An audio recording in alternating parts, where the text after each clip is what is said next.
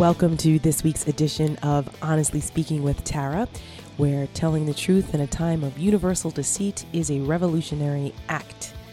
Well, it has been quite the week, quite the political week. I feel like I say that every week, but this was pretty monumental. Michael Cohen finally traipsed up to Capitol Hill, gave several hours of testimony publicly, and it was quite the display. So we're going to talk a little bit about that and some of my thoughts on that. Also coming up on this edition, I have two fantastic guests. Evan McMullin, former presidential candidate. He ran as an independent conservative against Trump and Hillary last time around. I, in fact, voted for him.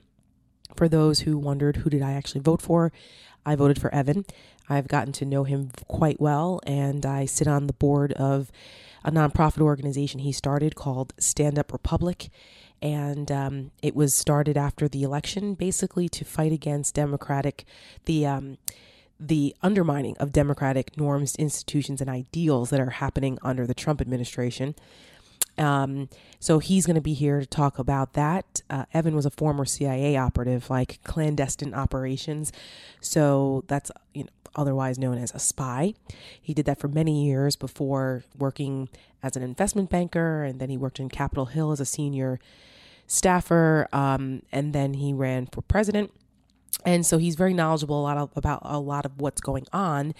And also one of the most prolific Never Trump voices out there, along with me and several others. And there's been every couple months, someone's always trying to write the obituary of us Never Trumpers. And that came up again. So I wanted to get him on the show and talk a little bit about the state of those of us who oppose Donald Trump, and get his thoughts on some things that are going on in the world. And also, I want to talk a little North Korea also. Donald Trump was in Hanoi, Vietnam last week, another big summit with Kim Jong-un. He walked away from those negotiations. He didn't get anything this time. There was no agreement, no statements of agreement on anything. It was kind of a big waste of time. But it was happening at the same time as the Cohen testimony. So most of the eyes, except for Fox News people, most of the eyes in the world were on Michael Cohen's testimony. Donald Trump didn't like that. If he's not the center of attention, he has a hissy fit.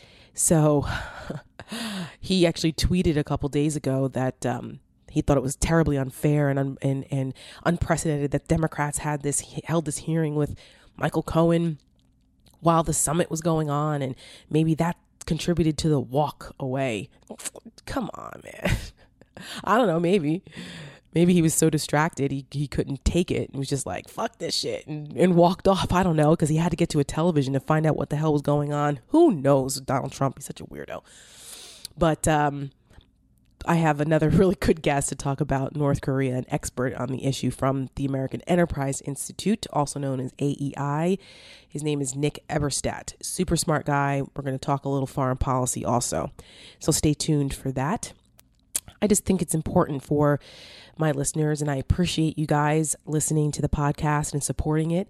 And I just think it's important to bring experts on certain subject matters to help inform people, because a lot of people who support Donald Trump are terribly uninformed, because if they were informed, they wouldn't be as rabidly supportive of Donald Trump the way they are, because they would know that he's pulling a con on them and would never tolerate it. So I'm glad I have the opportunity to help put some facts out there and bring some experts on to talk about things and help inform the public. Spread the word, spread truth and facts, because that's what we're all about. At least that's what we need to be. Whoever knew? We're going to talk a little bit about that too with Evan. He has an interesting take on it all. And I asked him, what are some of the things that keep him up at night about the Donald Trump presidency? So stay tuned to hear what he says about that. I know it keeps me up at night, but I don't want to spoil it. So stay tuned, and you'll hear from Evan and Nick Eberstadt. So speaking of things that keep me up at night, I don't know. Did anybody else see Donald Trump's unhinged, hysterical CPAC speech? It was on Saturday. Most of us have real lives, I know.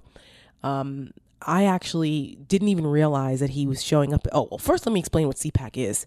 I assume that everyone knows. So CPAC is the Conservative Political Action Committee, and it's a convention that goes on every year. It's a big yearly event, a yearly gathering of conservatives. And all the big name conservatives come in. It's almost like a mini convention.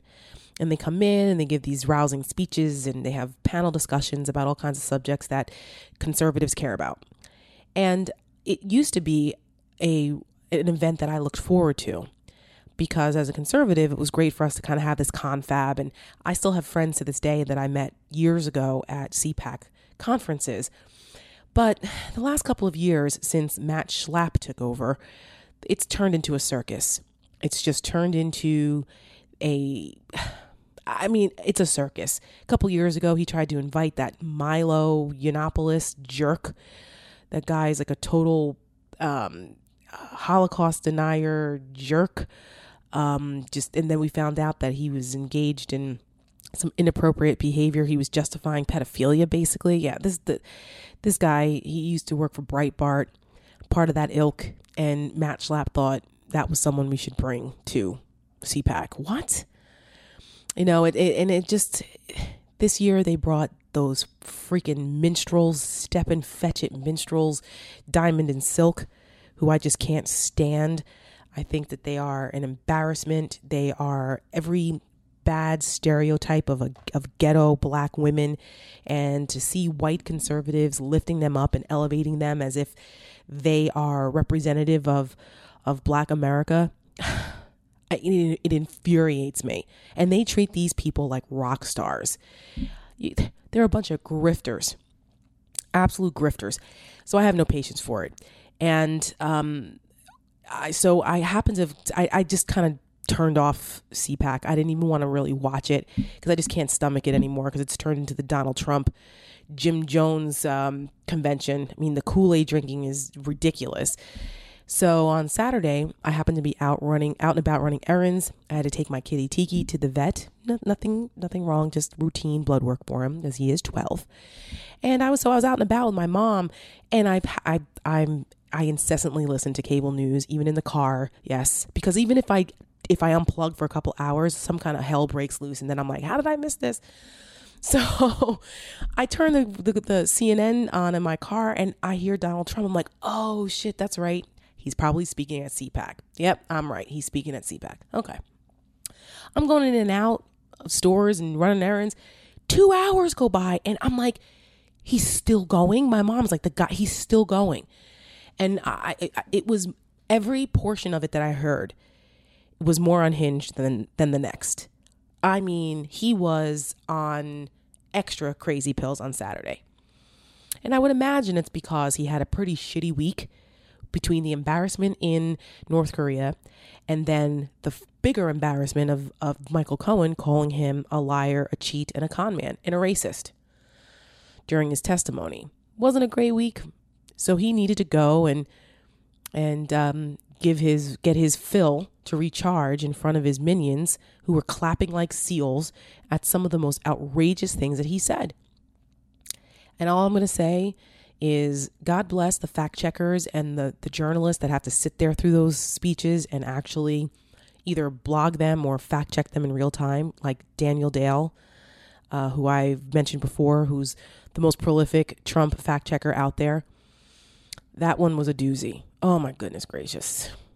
I talked about it on CNN over the weekend. You guys can look it up because I said that it was a disgraceful display of these Republicans clapping at some of the stuff Trump was talking about like seals. It was awful. So there was that. But speaking of grifters and and just embarrassment. So let me talk a little bit about the Cohen testimony. Unless you were under a rock, you didn't know, but Michael Cohen's former lawyer and personal fixer of over a decade, Michael Cohen, testified publicly in front of Congress. Now, he testified 3 times last week. 2 of them were behind closed doors for the intelligence committees, and then 1 for the oversight committee, which was public. It was a despicable display by the Republicans on that committee. Jim Jordan and Mark Meadows and a couple of others, yahoos on that committee, were just intellectually lazy, completely incurious. They didn't care at all about the potential wrongdoing that Michael Cohen brought up about Donald Trump. Now, I get it. Michael Cohen was convicted of lying. He's going to prison. But he is a broken man. Anyone looking at Michael Cohen can see that. And I got to tell you, Michael Cohen was one of the biggest jerk-offs during the campaign. Like, he was arrogant. He was, an attack dog for Trump. And so I couldn't stand him. I really couldn't.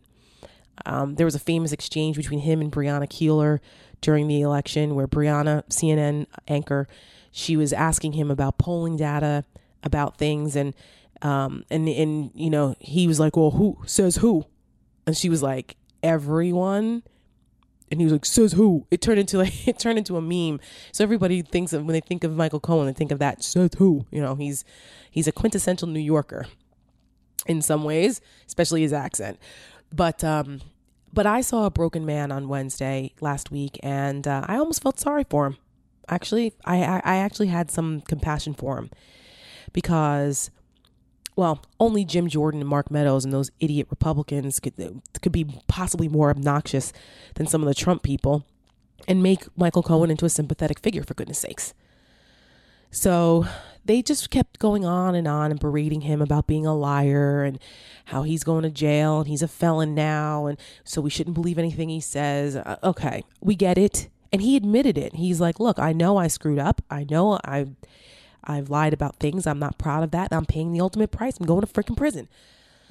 So that line of questioning got very old by the third, fourth, fifth, sixth Republican going down the same line of questioning. It was like, oh, you couldn't come up with anything else? How about you ask him some questions about some of the shit that Donald Trump has been into? How about that? About his unscrupulous business practices, about him cheating on his taxes, about his racist behavior toward people of color, Russians. I mean, like, you're not interested in any of it? None of it? No, they weren't. It was a disgraceful display. And I just thought, I found Michael Cohen to be, let me take that back. One Republican, Justin Amash, who leans more libertarian, from Michigan, he actually had an insightful line of questioning. And he asked one of the most poignant questions of the entire hearing. He asked Michael Cohen, what truth is Donald Trump most afraid of? What truth does he fear the most? And it kind of stunned Michael Cohen. Now, I'm not sure if he was stunned because he didn't expect the question, or he just kind of, it'd been a long day, or there were so many things that Donald Trump was afraid of being exposed that he just couldn't process it all at one time. Either way, it was a pretty poignant moment because it goes to the heart of what motivates Trump, why he does some of the things he does that are just so out in left field. Why? And Michael Cohen was like, man, that's a tough question. But he never answered it. So I wondered, there were still some points where what gave him credibility, in my opinion, was he didn't just pile on Trump. Yes, he called him a cheat and a racist and all that. Okay, well, that's not news.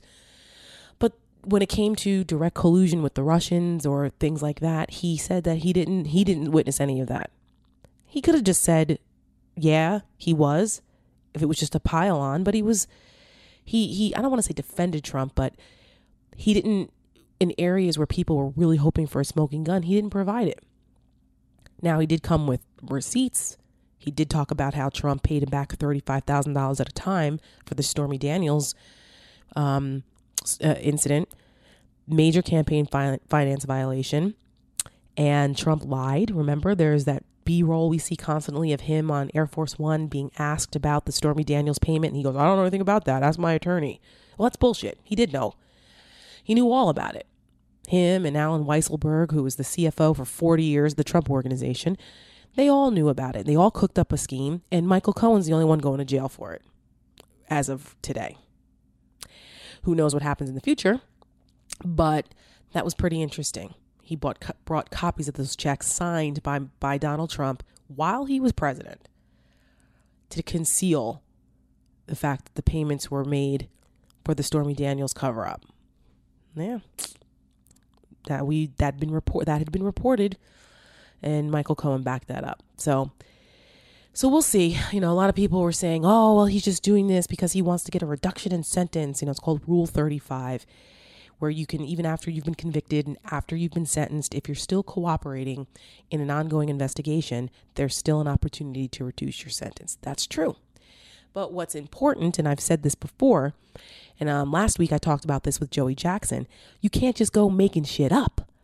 You can't just go and say a bunch of things and they go, okay, we're going to reduce your sentence. No, they have to be credible and corroborated.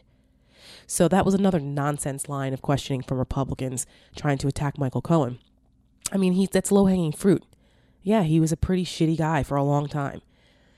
But clearly he's trying to clear his conscience. He's trying to do the right thing. He's not happy with how Donald Trump is behaving or what he's doing to this country. And there was another part of the hearing where he chastised those Republicans who were so steadfastly defending blind loyalty to Donald Trump. And he basically told them, all right, you want to continue to be blindly loyal to him? That's at your own risk, because look where it got me. Amen to that. But they'll learn. They'll learn. So pretty compelling stuff. Cohen's not done. Actually, he's testifying again this week on the 6th. So today, I think. But again, that's behind closed doors, so we won't get to hear it directly. Only whatever's leaked out of the hearing room. But the fact that one of the biggest revelations was that there are multiple investigations going on, and Trump looks like he's the subject of them. I've been saying for some time now that the Southern District of New York case, that's who prosecuted Cohen, that what they're doing there poses a greater threat to Trump than the Mueller investigation, because the Southern District is looking into Trump's businesses, his business practices, and those kinds of things. And Trump is a dirty businessman. He has been for years. So karma's a bitch, and it will catch up with you. So pay attention to what's going on at the Southern District. Mueller's dealing with Russia, and that's bad too. But Al Capone didn't go to prison for murder. He got convicted of tax evasion. So that's that. The Cohen saga continues. Matter of fact, he's got one of his defense attorneys also represents Jussie Smollett. He got himself a big time defense attorney. And I just thought that was a little interesting tidbit, intersection of culture and politics there. Oh, let's see what else. Well, I told you we have Evan McMullin coming up and Nick Eberstadt, who is a expert on North Korea. So we'll talk North Korea with him. Democrats. Oh yeah. So the Democrats, now that they're, that everyone's all riled up after the Cohen hearings, and he revealed some interesting information. They have opened up several investigations now congressionally. I just hope that Democrats don't overstep on this. I mean, I understand Republicans relinquished their responsibility for oversight for 2 years while they controlled the House under Trump. But I know everyone's curious. They're itching to impeach Donald Trump, but we've got to be very careful about that. The case needs to be rock solid, because Trump and the Republicans, they're going to fight back like hell and just say they want to overturn a democratically elected president. And it's just not good. Impeachment is just never good for a country. So they're looking to get documents and testimony from 81 Trump associates, 81, including his kids. Good luck with that. Donald Trump has hired Emmett Flood, who is a notorious attorney, and he knows how to delay things, and he knows this town. So he's no pushover. So that's going to be a fight. That's going to be a fight for sure. Speaking of Trump's kids, Ivanka Trump got caught in a lie. Another big story last week. we kind of knew this already, and I talked about this on past episodes of Honestly Speaking back in the fall about Jared Kushner. I've been very vocal from day one about Jared Kushner and Ivanka Trump having no freaking business being in the White House. It's nepotism at its worst. They're not qualified for those jobs, and we have nepotism laws for a reason. I don't give a shit if they relinquish their salary and they're doing it for free. No, they're not doing it for free. They're doing it because for access. Ivanka Trump's been getting all kinds of patents and things for her potential products. Jared Kushner was in debt up the wazoo with family business and the property on 666 Fifth Avenue in New York that was draining money from their business, their real estate business. And he was soliciting all kinds of foreign countries that could bail him out. It was just a mess. He had to amend his national security, his security clearance application. It's called a SF 80 something. I forget what it's called, but it's a form. And he had to amend it multiple times because he left off 100 contacts with foreign entities, whether it was governments, people. How the fuck do you leave off 100 things? You're supposed to be some kind of wonderkin, some boy wonder, and you can't remember foreign contacts that you've had? Come on, get the hell out of here. But there's a whole process to get a security clearance. And when you get a security clearance, that means that you have access to some of the most sensitive information with the government. You're supposed to be trustworthy. You go through a whole investigation. Professionals, they screen you to make sure that you have the integrity to have that kind of access, that you're not vulnerable to compromise or blackmail. My husband is a federal law enforcement officer. He goes through this security clearance. They go all the way back to like junior high school. If you got like a parking ticket when you were 16 and you're not forthcoming about it, they'll call you on it. Like, these security clearance investigations are no joke. And they're done by professionals. Jared Kushner was rejected for a security clearance. They were like, no way in hell. Well, guess what? Daddy Trump came along and said, too bad, I want him to have a security clearance. Give it to him. He's got that power as president, and he's abusing it. Surprise, surprise. So it's a huge story. You know, why? And what the hell did Jared Kushner have access to? You know, I talked about his relationship with the Saudis in a past episode and his close relationship with MBS. He's basically conducting his own foreign policy outside the confines of our National Security Council and our regular national security apparatus. He was like texting on WhatsApp with the damn Saudi Arabian prince. What are you doing? He also tried to establish a back channel with the Russians. Yes, that's open source information too. Google it. So Kushner's bad news. I personally think he's a national security threat. And I asked Evan McMullin about that since he was a CIA guy. We can find out what he had to say about that. What else is going on? Roger Stone's in trouble again. Well, he's a piece of shit. So I can't wait for the day that he finally goes behind bars. He keeps violating the judge's orders.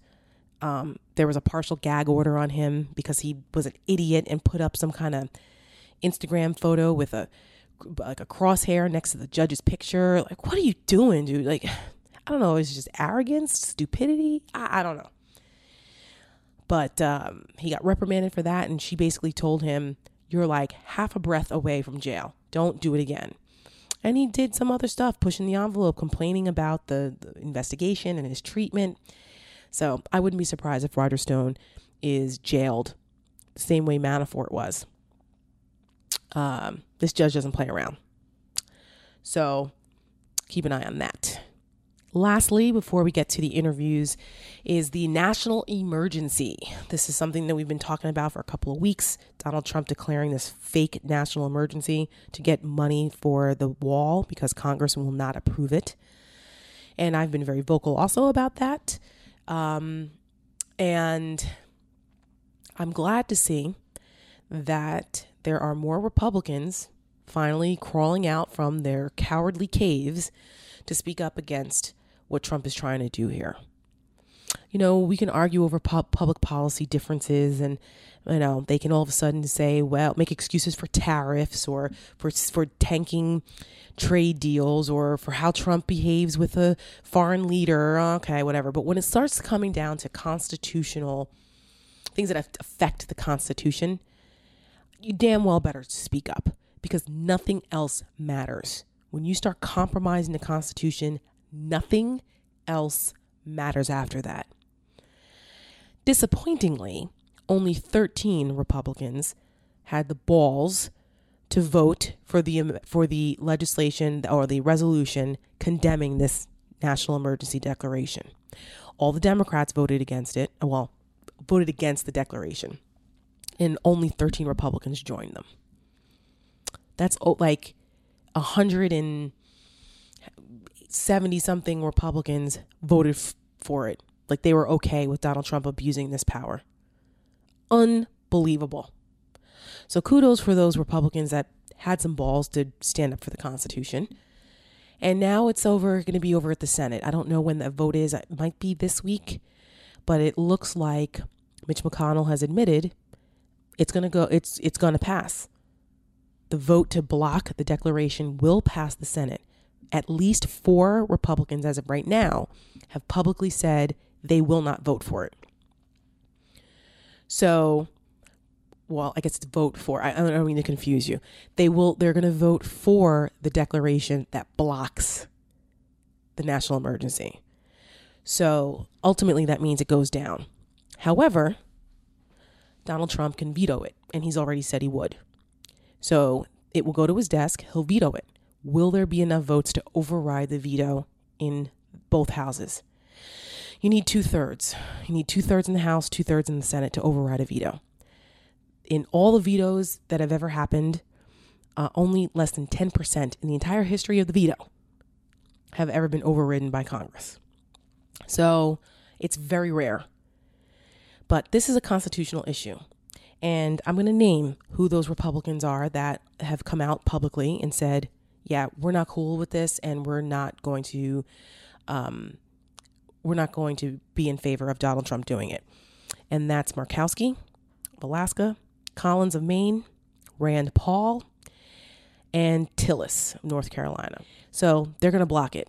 Now, there's a bunch of others who are on the fence that I'm very curious to see, now that they have some cover, how they're going to vote. Because that happens a lot too. Sometimes members they'll stay uncommitted until they find out enough votes can come up to either save it or sink it, and then they hide behind that. I've seen it done many times in the House. The Senate does it too. So who's teetering? Who's like, well, we don't agree with it, but we haven't made a decision yet? Lamar Alexander, Cory Gardner, Mike Lee, Mr. Big Shot constitutional guy. Mike Lee better not be in support of this national emergency. Inhofe, Langford, Portman, Mitt Romney's another one. He better freaking vote the right way. Come on, Mitt. You know better. What are you waiting for? Marco Rubio too. All you guys are making these statements about you're concerned about the constitutionality of it. Well, then commit to it and say, damn it, we're not going to allow the president to do this. Period. I just don't get the wishy-washiness. I can't take it. Same thing for Ben Sasse. I like Senator Sasse, but he needs, come out now, Sasse, and be unequivocal about this. So keep an eye on those Republicans, and we'll see what happens. But it looks like there's gonna be a rebuke unless Donald Trump shifts gears and tries some other scheme. So maybe he'll actually be held accountable for something. Hallelujah to that. Stay tuned. There was an interesting conversation I had on CNN over the weekend that prompted me to decide that I wanted a very specific guest on to talk about the subject of Never Trump. And that would be Evan McMullin. Some of you may have heard about him. He did run for president in 2016 as an independent conservative candidate, and I actually voted for him. So those of you who have followed me on Twitter know that I was very supportive of Evan's efforts, because under no circumstances was I ever voting for Donald Trump or Hillary Clinton. But Evan was more than just that. He's a former CIA clandestine operations officer. He was a senior congressional staffer for the Foreign Affairs Committee and for the GOP conference. And he's also the co-founder of an organization called Stand Up Republic that he co-founded with his vice presidential running mate, Mindy Finn. And I also am a founding board member of it. So I wanted to bring Evan on to talk a little bit about what's going on, but also to talk about the fact that Never Trump is here to stay. Evan, welcome to Honestly Speaking with Tara. Great to be with you, Tara. Thank you. So last week, Liz Mayer, who I don't have any issues with, but she wrote an op-ed for the New York Times, and it was in response to Bill Weld announcing that he's going to run for president under the Republican moniker. And I mean, Bill Weld, God bless him, he's a non-factor. But she was talking about the fact that she was a Never Trumper. She did not support Trump, but how the Never Trump movement is, quote, the equivalent of a doomed exotic species attracting a lot of stares, but no longer playing much of a role in the actual biosphere. Tell me why she's wrong.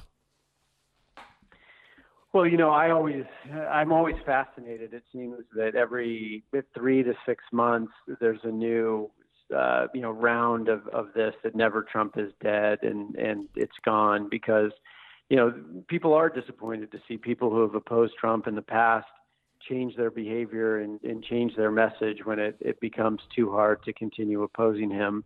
I speak of, people on the right and people, among Republicans. Right. And so I understand that to some degree, but it is interesting that this story sort of resurfaces, or this line resurfaces every 3 to 6 months.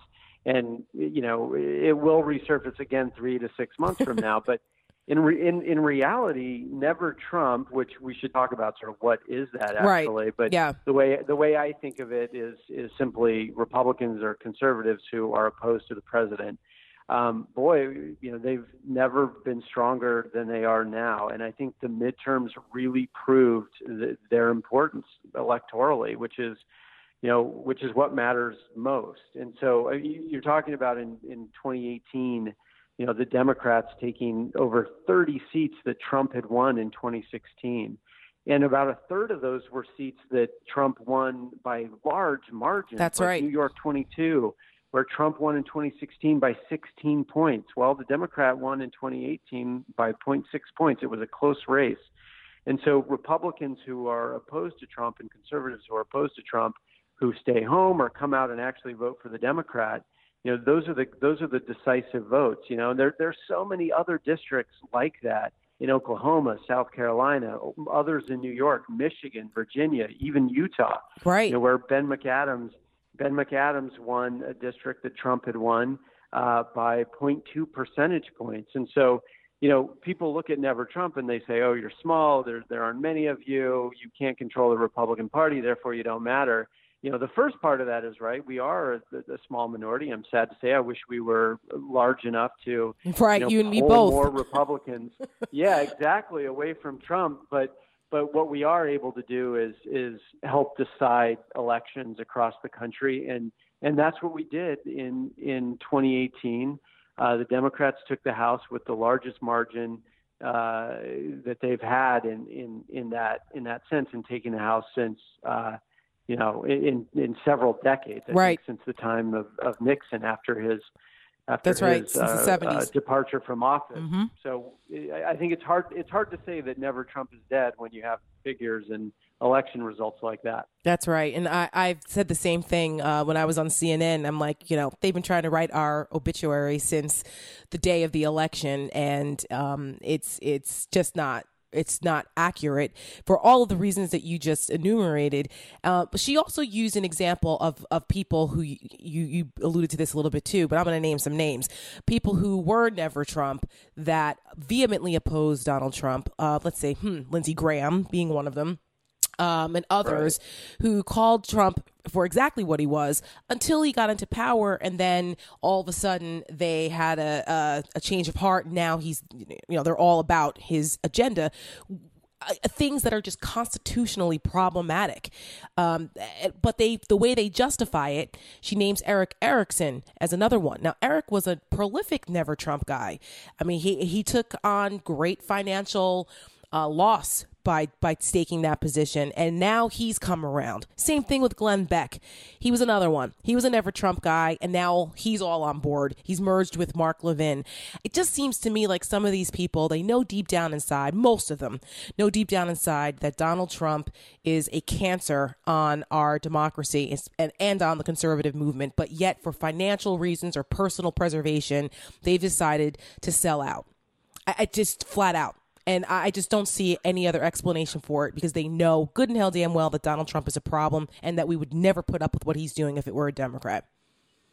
Well, look, I think your analysis is correct. And Lindsey Graham, I think, had a very, illuminating quote the other day. I think it was in the New York Times piece on him about his transition from being opposed to Trump to supporting him. And he said something to the effect of, look, if you don't want to get reelected as a member of Congress or the Senate, then you're in the wrong business. And that's right. And boy, I thought, isn't that a twisted way to think of it? I miss the old Lindsey Graham quite a bit. But I got to tell you that, if all you care about, if you think your highest calling is to be reelected, well, then you're in the wrong business. It's exactly the opposite of that. So that's right. I was disappointed to see that, but Tara, I think that there's a lot of misunderstanding and misconception about what Never Trump is, and it sort of leads a lot of people to say, okay, well, if this commentator or this politician is no longer opposed to Trump, well, then therefore Never Trump is dead. That's not the way. That's not accurate. What Never Trump is to me, when we talk about conservatives and Republicans again who are opposed to the president. The real Never Trumpers are the voters. It's not me. It's not you. It's not Lindsey Graham or anybody else. It's the voters. That's what matters. And the voters, they don't have an audience to maintain. They're not trying to get reelected. They're just trying to do what's best for the country. And they may be a minority of Republicans and conservatives out there. That's certainly true, who are opposed to the president. But they are large enough in number to decide the direction of this country, or at least who controls the two chambers in Congress, and ultimately, I think, who will control the White House in 2020. What do you say to the people like Eric Erickson who say, look, I still think he's a horrible guy. He's problematic in a lot of ways. He's immoral. He lacks empathy. He's a narcissist, but he's done some things we like. He's pro-life. He's helped us with pro-life stuff. He's cut regulations. We've got a booming economy, the judicial appointments. You know what? I'm willing to cast all those other problems aside with him because we're getting what we want. What do you say to that? Well, I have my own response, but I'll let him. Yeah, I'm sure you do. I want to hear. But I want to hear what your response is. Yeah. Well, look, like I have a hard time taking that at face value, to be honest, because look. You can support, if you're a conservative and you're a Republican and the president is advancing, policy initiatives that the House and Senate Republicans and other Republicans have long aspired to or tried to advance. You can support that while at the same time recognizing that the president is dangerous to our country. He's doing a lot of damage to our country. He came to power with the support of a foreign adversary. And you can see all that and say that's dangerous, and I am opposed to that, and I'm opposed to him because those things are so fundamental to who he is, while at the same time saying, look, I support some of these policies. Now, everything that Trump does isn't consistent, by the way, with traditional Republican policies, or even any policies that Republicans should even consider adopting. For example, the president has no concern, apparently, about the national debt. That's Our right. national debt is growing. The annual deficits are about $1 trillion a year. No Republican, very few Republican leaders seem to care about that. The president doesn't care about that. It used to be, one of our military leaders said not so long ago that our national debt was the largest the largest threat facing our country. And now it seems that the Republican Party under Trump's leadership doesn't care at all about that. So that's how the Tea Party started. That's how the Tea Party started. A lot of people forget the Tea Party started with tax enough already. They were concerned about the fiscal irresponsibility and growing entitlements, the growing debt and deficit, and with Barack Obama's financial policies and economic policies, that was going to be something that bankrupted this country. And that was only 10 short years ago. Look at where we are now. The words, the deficit and deficits and all of that doesn't even come out of Republicans' mouths anymore. But what happened to fiscal responsibility? That was like one of the main tenets of conservative Republicans. And now, no, apparently it's all right. Go ahead. Exactly. Well, I remember when I was still working in the House and the president, the candidate at the time, Trump, came to visit House Republican leaders, and they pushed him to incorporate fiscal responsibility into his campaign message, and his response was, "Look, I'm running for office now. I'm not going to do that. Talk to me after the election, and maybe I'll think about it." But this is the thing. I mean, he knows. This is why this is one of the problems with Trump. I think he understands that all of this spending financed by debt on the country and debt put on future generations isn't responsible. But that's not his concern. Actually, his concern is his ability to maintain his popularity, to win elections. That's but right. Also probably to block conviction in the case that he's impeached, and that's what he cares about more than anything else. Of course. Another example, I'm sure you were going to name of things that Donald Trump does that are completely against Republican orthodoxy are tariffs. Since when did the Republican Party become the party of tariffs? What? And killing international trade deals. That is another thing that they've kind of just sunken back, slinked away and just accepted.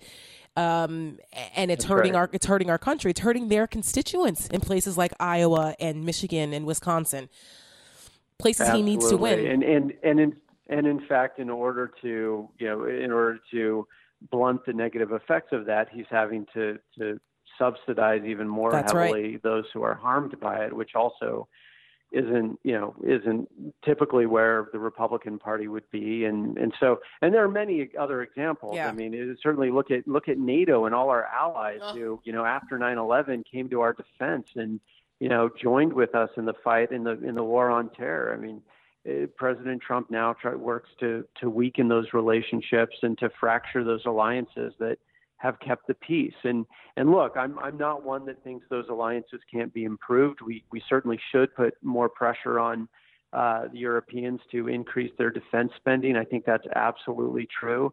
But that's something that we've been talking about for a while, and the president has adopted that. But he's adopted it in a way that I think is intended actually to harm those alliances, not to strengthen them. And the proof is sort of in the pudding when you see that these countries are increasing their contributions to their own spending on defense, and Trump continues to rail against them as though they're not actually increasing their defense spending. And so it just shows you that he's not really concerned with strengthening those alliances that protect our national security. He really is trying to break them apart, I think, because he favors a new kind of alliance with countries and leaders who aren't committed to our ideals or democracy or freedom at all. No, they're committed to flattering him.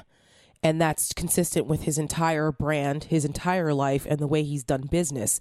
And he's doing the exact same thing by the way he's governing, if you want to call it that. And that's, undermining those strategic alliances is concerning on a number of levels, but it's kind of a good transition into an area of expertise for you. As a former intelligence officer with the CIA, you have to be looking at what's going on with Trump's relationship with Russia. NATO was created in order to protect Europe from Russian aggression. So juxtapose that undermining of the relationship with NATO and Trump cozying up with Russia, that makes it even more concerning.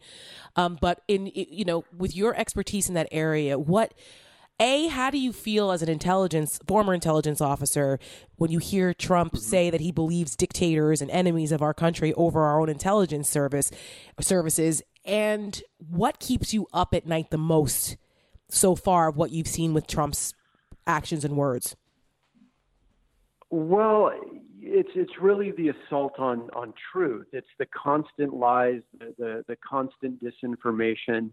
I mean, look, I'll tell you, Tara, I've had conversations with a handful of friends over the last couple of weeks as there's been a lot of, Russia news breaking and sort of Trump-Russia investigation, special counsel news breaking about, for example, Paul Manafort providing targeting data to Konstantin Kilimnik, a Russian agent, and other contacts between Americans associated with Trump and WikiLeaks, and Cohen talking about how Trump knew ahead of time about the WikiLeaks email dumps and all of that. Oh, that's fake news, Evan. Fake news. Yeah, it's a witch hunt. Right, exactly. But this is what I'm hearing from friends who are, senior Republican operatives who are actually no fans of Trump, who are opposed to Trump, who didn't vote for Trump, actually. And they tell me, from them, I'm hearing some themes, which are, look, I've just stopped listening to the news because I don't trust the media to be accurate messengers of news on these issues. And I just feel like they're attacking Trump gratuitously or because of some bias. And that's hard for me because, yeah, me too. Although I do think that there is bias, liberal bias in the mainstream media. Sure. I do think that's a real thing. Also, the independent press is critical to holding government accountable. And so, while we need to sort of do both, right? We need to make sure that we, speak out when we think there is bias in the media one way or another, where it's not, overtly labeled. But we also have to hold our leaders accountable, and we can't do it really without the press.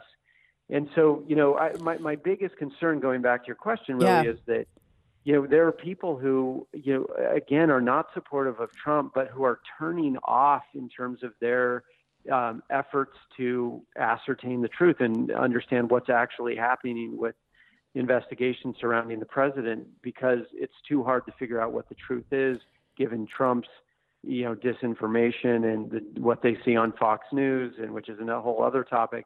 But that's one thing I'm really worried about. And there's one more thing, but I'll pause there in case you want to react to that. Yeah, that's by design. I mean, Donald Trump may be a dotard on a lot of things, but he is a master manipulator. He understands how to brand and market things. That's how he's been able to pull off his con for so long. And he knew early on that by undermining the press, which is, like you said, there to hold public officials accountable and to assault and to do a full-on assault on the truth and muddying what that is, where people can't decide what is and what isn't true, or what is or what isn't a fact, that completely inoculates him from any accountability.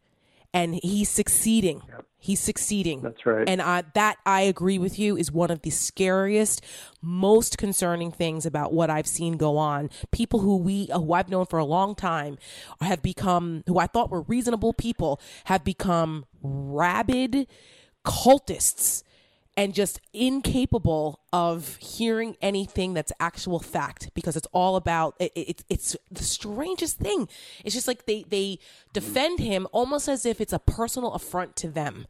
It's a very strange psychology, but it is undermining our country in the long term. And that's one of the reasons why I know for me that being a part of the Trump skeptic, never Trump movement is so important, because we have to continue to be that conscience. If we're not, who will be?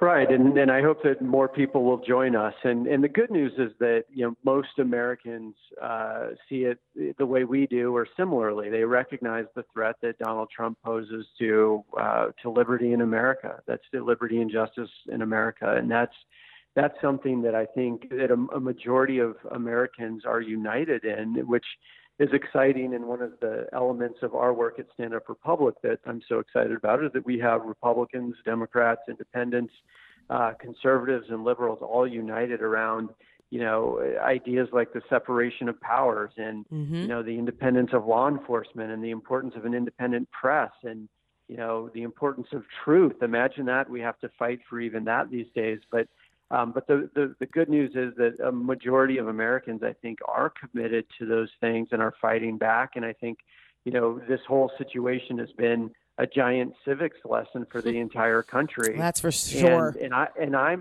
am optimistic, Tara. I'll tell you, as bad as things are, and I think they're going to get worse before they get better. But I think we're going to be stronger for this on the other side. I think that we'll have learned some real important lessons about how we need to proactively on the civic level defend liberty every day in America if we expect it to survive here. Well, this is certainly one of the biggest tests of the American experiment, and we've survived other things. We survived a civil war, for goodness sakes. I think we can survive Donald Trump. But I often say a quote from John Adams where he says, every democracy eventually commits suicide. And I always say, right, we've got the razor to the jugular. Okay, we're kind of close right now, so we need to back away, put the razor blade down. Put it. That's down, right, and back away, please. We've got too much to live for. Yes, absolutely. We're still the greatest country in the world. We're not going to let this bastard ruin the great, how great America is and still will continue to be. We don't need him to save America from anything. Speaking of, and we're going to talk a little bit about what Stand Up Republic does. We just had our annual conference, and I think it's important for people to hear about that. But we were bringing up the assault on truth and the press. There is a big story, a long form story in the New Yorker that just came out and talking about Trump's relationship with Fox News and just how the channel has really become a propaganda channel, and how Donald Trump obsesses over watching shows like Fox and Friends and the access that he gives people like Sean Hannity. What stood out to you about that story? I mean, I was just, it's almost like it's like everything we already knew, but it was just confirmed right there in print. Yeah, it really was. It is an incredible story, and I reckon it's outrageous. A long one. It's a New Yorker piece, so it's going to be long. Yeah, but it's I worth really it. recommend that everyone sit down, print it out if you have to, sit down and consume the whole thing because it's full of important details. Look, there are a few things that really stood out to me. One of them was that Fox had the Stormy Daniels story and knew about the illegal payments by Trump to Stormy Daniels, the hush money payments to her, and they sat on the story. Yep. They had it and they killed it. Yep. And that right there, I think, shows you that. And they did it not just because there was some profit incentive, not just because the audience wouldn't like that. They did it specifically because they wanted the president to win, which is, really that's when you sort of end up being, you're no longer doing journalism. You actually become, in the case that, the individual is elected, you become, state television. That's right. And that's what we have here. And so that concerned me. Another one was, discussion about how the Fox News will go to far right websites to look to see what they're reporting on, and then decide from there what their programming will be, what they'll discuss during the day, and that's very concerning to me. There's just so much there. I know something else that probably stood out was Trump abusing his presidential powers to seek retribution against news organizations that he doesn't like mine organization CNN, the CNN AT&T merger, which has been taken to court. And AT&T, they won the merger. It was approved, but Trump he directed Gary Cohen to create as much of a problem for that merger as possible because he doesn't like CNN, because he's got to be in his bonnet against Jeff Zucker. And for those who don't know the relationship, Jeff Zucker worked for NBC when The Apprentice was created. Jeff Zucker, who is the head of CNN, greenlit The Apprentice and jump-started Trump's career back when he was fledgling.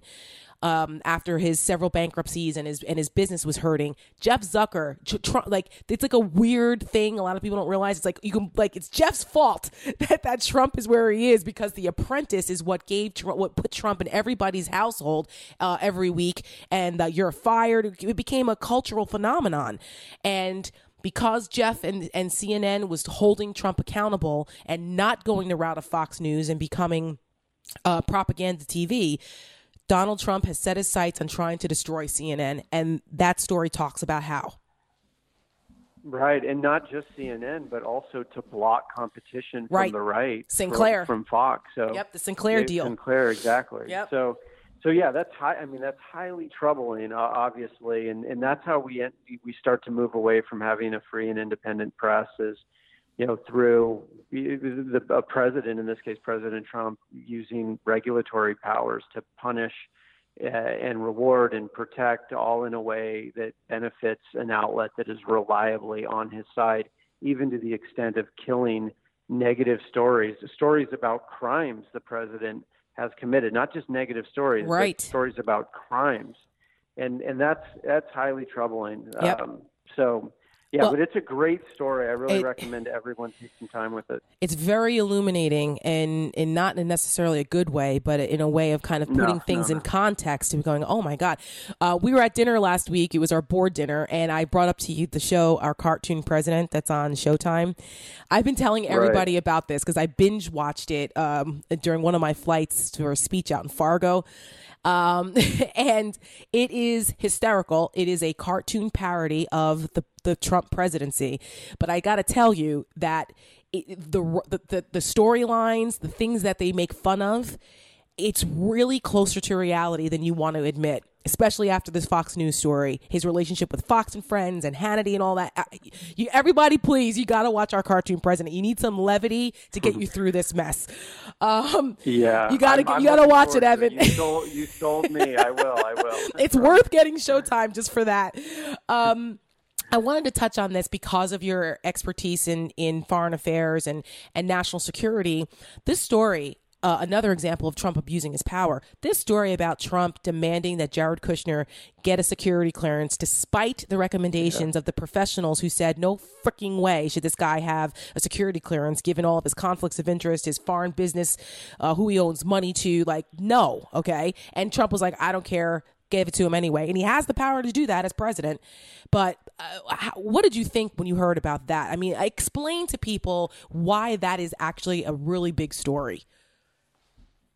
Yeah, there's so much there, but, the way I explain it to people is, to say, all of us who drive, okay, driving is dangerous or can be dangerous. And, you're driving a heavy piece of a heavy machine that can do enormous damage to people and property. And so you have to go get a driver's license. And through that process, you learn about the rules of the road and learn about different dangers and threats and how you can operate safely in that context.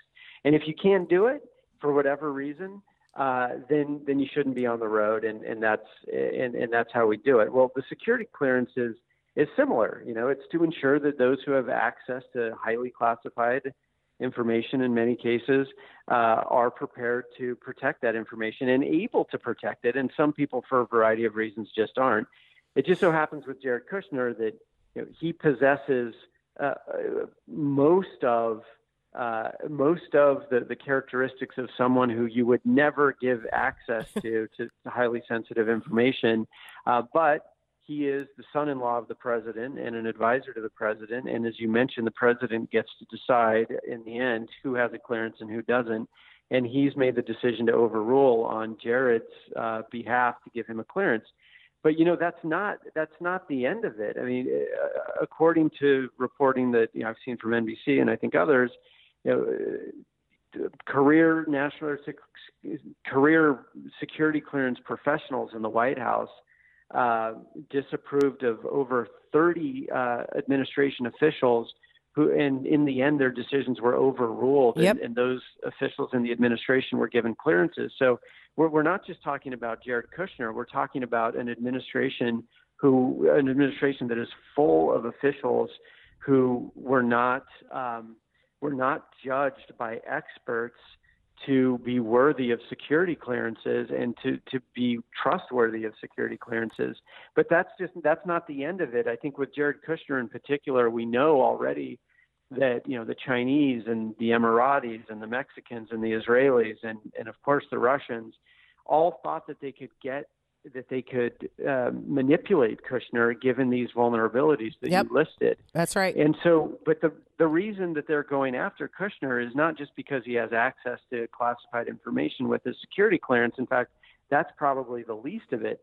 The main reason they're going after him, or they want to go after him, is because of his access to the president and his presence at a senior level in the White House. So if you're a foreign intelligence officer, what you would most want to obtain is a source within, the office and within the circle of trust of a foreign leader, if you're not in control of that foreign leader, him or herself. And so Jared Kushner offers that opportunity for them. And like I said, and like you said, he has all of the vulnerabilities that they would hope to find. I mean, if you're a foreign intelligence officer, you look at Jared Kushner as a once-in-a-career opportunity because of his placement, his access in the White House, and his vulnerabilities. I mean, you just don't see it. I mean, you don't see it anywhere else. You rarely see that if at any time in your career. It's the sort of thing that, I guarantee you that in foreign intelligence agencies and those in probably other countries, foreign intelligence officers were fighting with their colleagues about who was going to get to target Jared Kushner because it's just too juicy of a target. Right, but this right. is exactly why he should not have a clearance. But more importantly, he shouldn't be in the White House. I've said that from the very beginning. Him or his wife, Ivanka Trump has absolutely no business being in the White House either. And I would say that Jared Kushner's presence in the White House poses a national security threat. And this is a perfect example as to why that is. He's so compromised. But the flip side of it is, so is the president of the United States. So he wouldn't get a security clearance if he were a regular citizen either. And it flows from the top, unfortunately. Right. Well, no, right? Actually, to the contrary, he'd be investigated. That's right. That's exactly what's happening. Which is what's happening right now. That's right. And just one other thing on this nepotism issue. I have to say this. Yeah, go ahead. There's a reason why we have anti-nepotism laws, and yes, there's legal discussion about how far they go and apply to the president, and I understand all that. But there's a reason why nepotism isn't a good thing for our country, and the reason is that especially in a case like this. When your team is formed through nepotism, hiring your family members, then all the safeguards and the protocols and the standards, the ethical standards, they go right out the window because those family ties are stronger than those things. Yep. To corrupt leaders. And that's why it's so important for us not to say, okay, yeah, we're going to accept sort of, ruling families in America. It doesn't serve our interests. It certainly doesn't, which is why those nepotism laws were put in place in the first place after what the Kennedys did. And it's very reminiscent to a mafia. And, Donald Trump might fantasize about being a mob boss, but that's not how it works when you're president of the United States. And thank God for independent investigations like what's going on with Bob Mueller.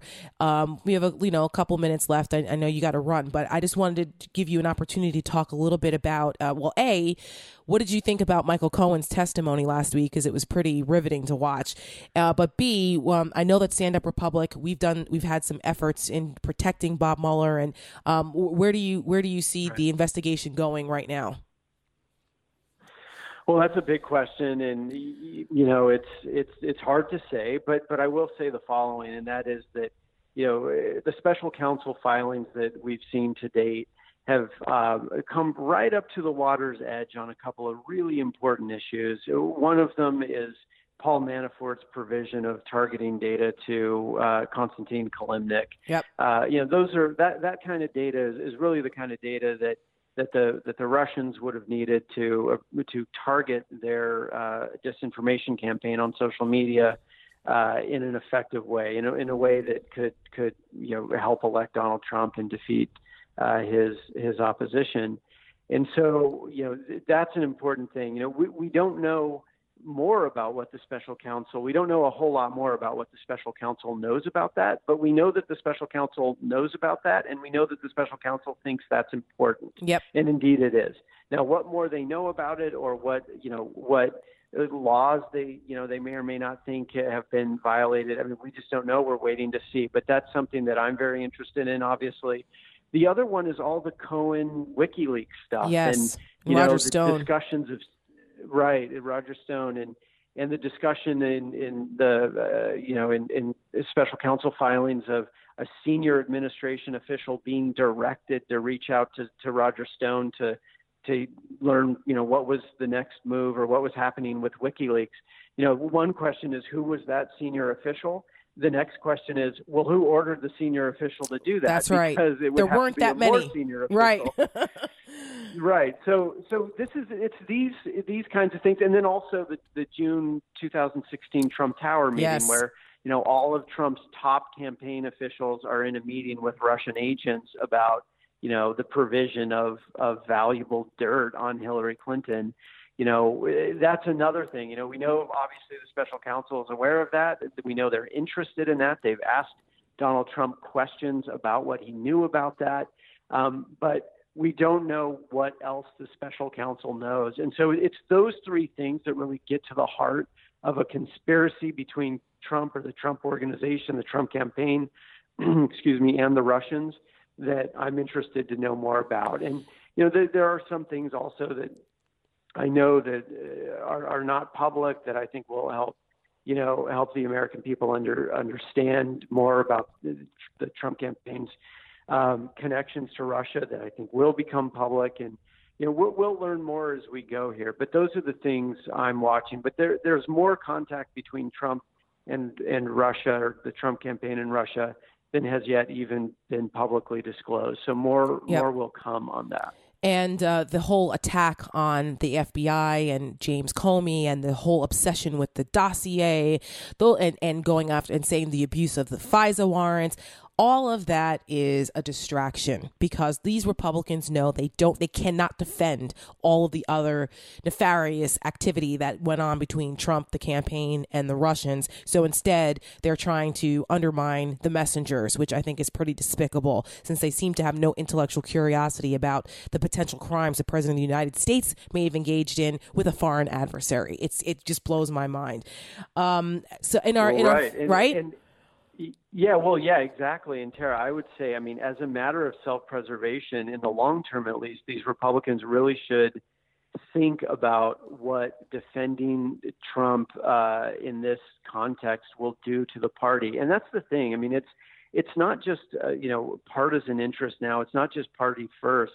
These members of Congress who shill for the president and protect him and show absolute no interest in pursuing the truth and upholding the rule of law in America, they're looking out for their own interests. They're looking out for their own reelection. They're not even thinking about the interests of the Republican Party. Just think about this. Look, there's plenty for the Democrats in the House and Senate to investigate justifiably, and they could be busy with this for years, at least the next 2 years, especially as long as Trump is still in office.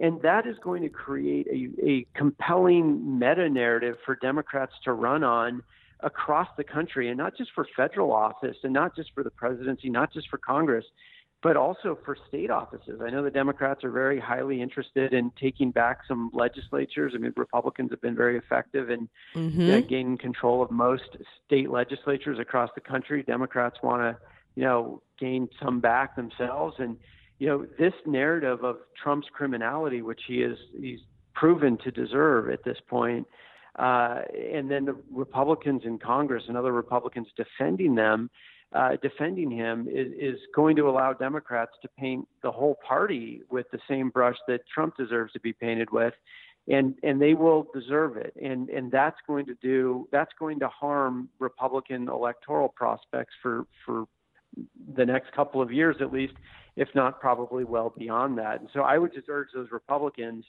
to at least put the party's long-term interests ahead of anything else, and don't keep defending Trump and attacking the rule of law and our law enforcement.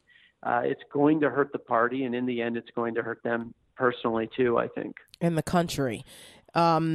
Yeah, well, no doubt about that. Which is a good transition into our. But that doesn't seem to matter. I know it doesn't seem to matter. It doesn't. It's all about political expediency right now. They're like they have blinders on. It's insane. Which leads me to Stand Up Republic and your efforts with Mindy Finn and what Stand Up Republic is doing. What are some of the big issues that we're working on that people would be interested in? If they want to get involved, they should, or pay attention to what we're doing. And then, what's next for Evan McMullin? You already ran for president. Are you going to run for Senate or Congress or something out there in Utah? Well, I'll answer the other questions first. I mean, we're very excited about Stand Up Republic and what we're doing. I mean, at the most basic level, Stand Up Republic unifies Republicans and independents and Democrats around our foundational values and institutions that protect liberty and justice in America. And we're so excited about that. We have, Republicans who are standing up for these things, as standing with Democrats and independents in this effort. And that's what Stand Up Republic is all about. And we welcome everyone to that fight. It's not a fight that should be partisan. It's a fight that we should all be committed to. We must, in order to be successful, no matter what our party affiliations are, we've got to be committed to our values. We've got to be committed to liberty, equality, to truth. These things are essential no matter what your political ideas are, as long as they're consistent with sort of what it means to be consistent with, the idea of America. So that's what we're doing. I mean, in the very near term, we're very much focused on protecting Mueller. We're advocating for also right now at this very moment, we're advocating for Congress to stand up to the president on his false emergency declaration and encourage all members of Congress, no matter what your party affiliation is, to vote in favor of this bill that passed the House and will now go to the Senate that would block the president's emergency declaration. That's very important. Looking forward over the next 2 years, we're going to be involved in some electoral reform efforts, which are intended to make sure that leaders are incentivized to offer more unifying and effective leadership. So some of that means, establishing independent commissions or some sort of gerrymandering reform in the states across the country. We also think it should be easier for people to vote, not more difficult. That's right. We want to make sure that eligible voters have a chance to vote, and there are a lot of efforts now on the Republican side in North Carolina and elsewhere to impede people from voting and to meddle with the actual votes and elections, and we've got to stand up to that, and we are. And then, there's another thing that, just passed in Maine recently and that was used in their recent congressional elections, which is called ranked choice voting, which simply means that when you go to the ballot box, instead of just choosing one person, you get to rank your preferences. So you get to more fully say who you support. Mm-hmm. And the effect of that is to then inspire more unifying leadership. It means that everybody running for office should come talk to you, not just the person who is of the same party, but, maybe, a Democrat, comes to a Republican and tries to win their second vote at least, or a Libertarian gets in there and tries to do that. And what that can do is unify us more. Yep. So are we going to see Evan McMullin on a ballot again in the future? I hope so. I think I appreciate that. I will pursue public office again, most likely. I don't think now at this particular moment is not what I'm doing. I'm committed to Stand Up Republic and to building our national grassroots network. We're organized. We have members in every state and state organizations in half of the states, and we're growing from there. And we're very committed to that, Mindy and I, and we're going to keep working on that for the near term. But eventually, yes, I think I will most likely pursue public office again. Well, and And I'm not sure what that office will be. It won't be the presidency, though.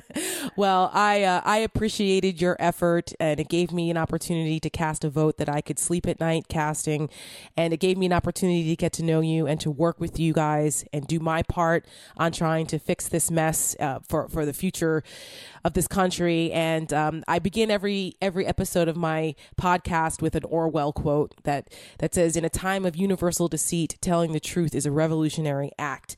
And I consider people like you, right? And I consider people like you as battle buddies in that revolution. And I'm proud to sit on the board with your organization. And Stand Up Republic is doing great work. And like you, I do hope to run for office one day, just not right now. We've got work to do right now. But I know. But likewise, but there will come a time where maybe we'll be serving together in another capacity. Evan McMullin, thank you so much. Thank you, Tara. And keep up the great work.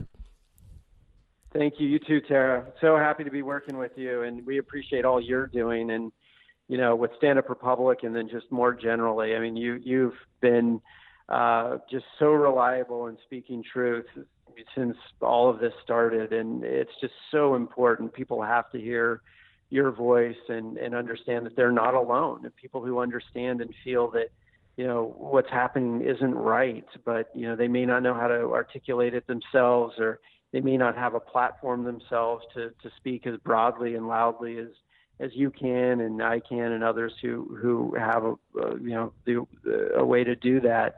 But you give voice to them, and it's just so absolutely critical. And I can't thank you for that enough.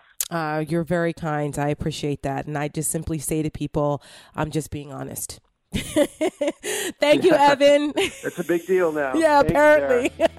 Talk to you soon. Well, I'm pleased to have AEI scholar, political economist, Nick Eberstadt with me to talk a little North Korea, a little China, maybe a little domestic policy. We'll see how it goes. But given what happened with the president in Hanoi last week and the ongoing negotiations with the China trade talks, I just thought Nick was the perfect person to have on for Honestly Speaking this week. So big welcome. Thank you so much, Nick, for taking time out to chat with me. Hey, well, thanks for inviting me, Tara. I just think your voice is important because we oftentimes there's just so much chaos going on the domestic front. Foreign policy often gets put by the wayside, and people don't realize how much influence the president has directly on foreign policy. There aren't as many checks and balances. So I wanted to give some time to that. And given that the North Korea summit was so high profile last week and really nothing came out of it, but I wanted to get your take on what exactly happened in Hanoi. Well, we know what didn't happen. We know that they didn't come up with a handshake, a smile together, and a signed piece of paper. So the question is why, since both sides seem to be heading there to accomplish something like that. We still have to do a little bit of Kremlinology on this, and there's a bit of he said, she said.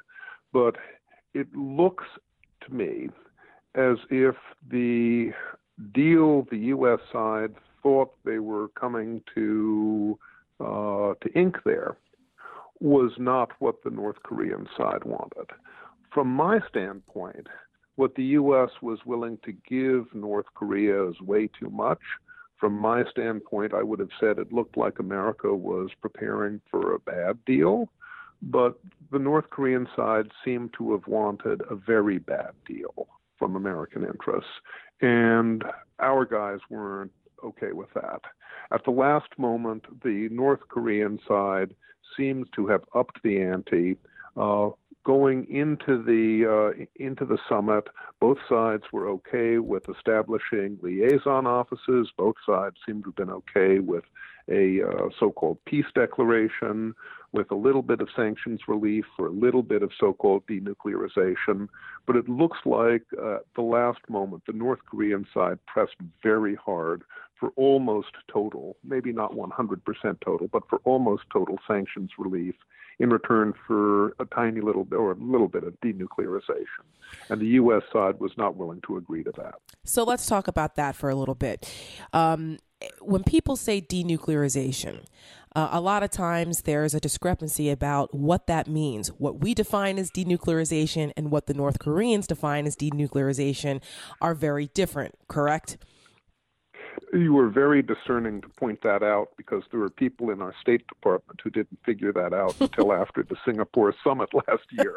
So when you and I talk about denuclearization of North Korea, what we mean is denuclearization of North Korea. When the Pyongyang government talks about denuclearization, their formulation is the denuclearization of the Korean Peninsula. Now, how, you may ask, can South Korea, which has no nuclear weapons, denuclearize? And the North Korean side will answer, well, you have a military treaty ally, the US of A, which is a big nuclear power. And right. As long as you have a military alliance with a nuclear power, you're nuclearized.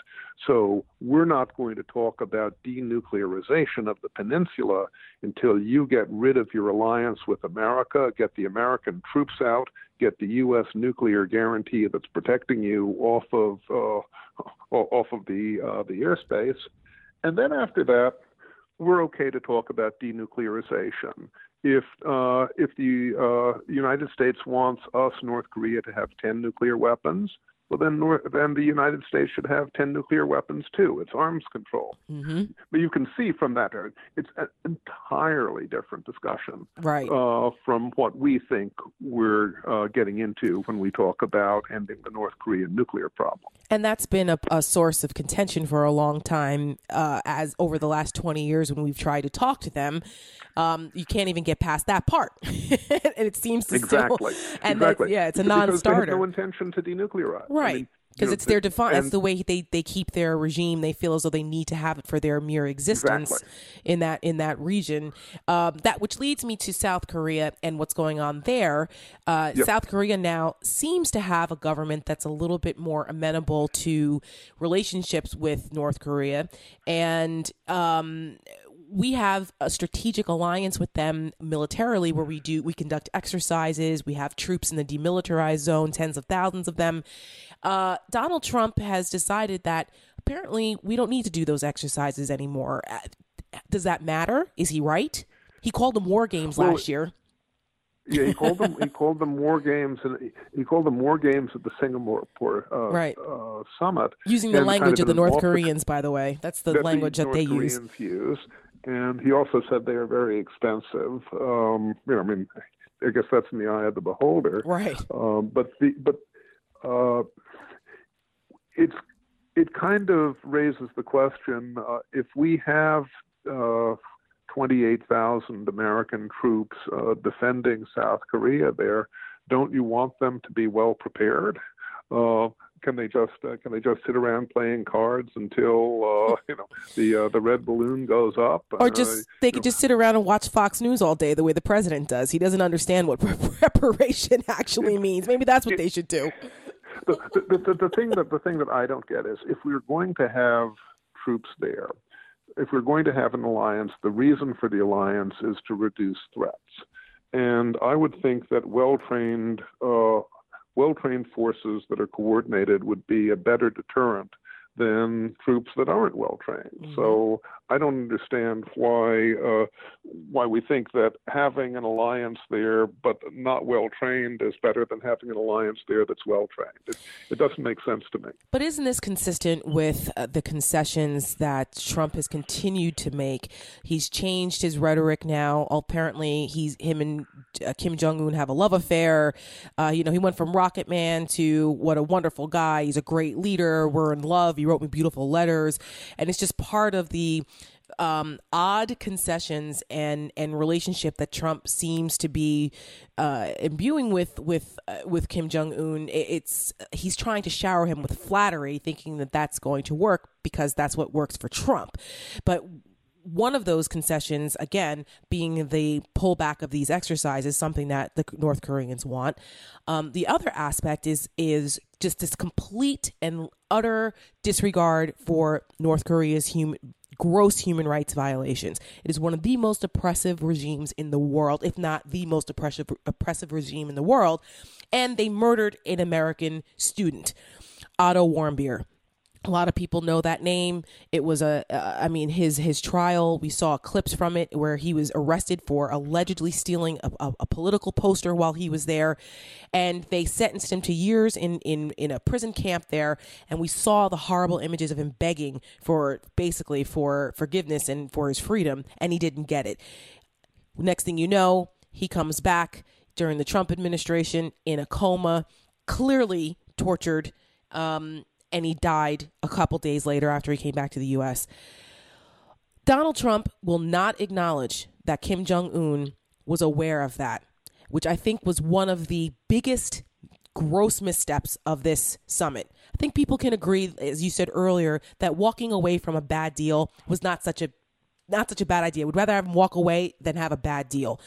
But it was overshadowed, in my opinion, by the egregious comments by the president, once again siding with a dictator, saying he believed that he didn't know anything about it over our intelligence community.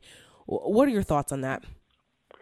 Well, number one, I'm, full disclosure, I'm a founding member of the U.S. Committee for Human Rights in North Korea. So I think human rights in North Korea matter a lot.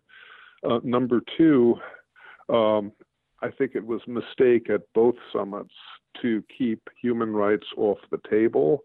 The North Korean side, of course, would say, we're going to walk if you talk about human rights.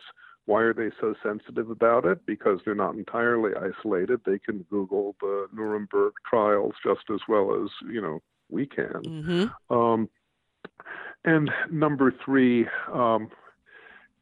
there's no doubt that poor young man was tortured ultimately to death by the North Korean regime.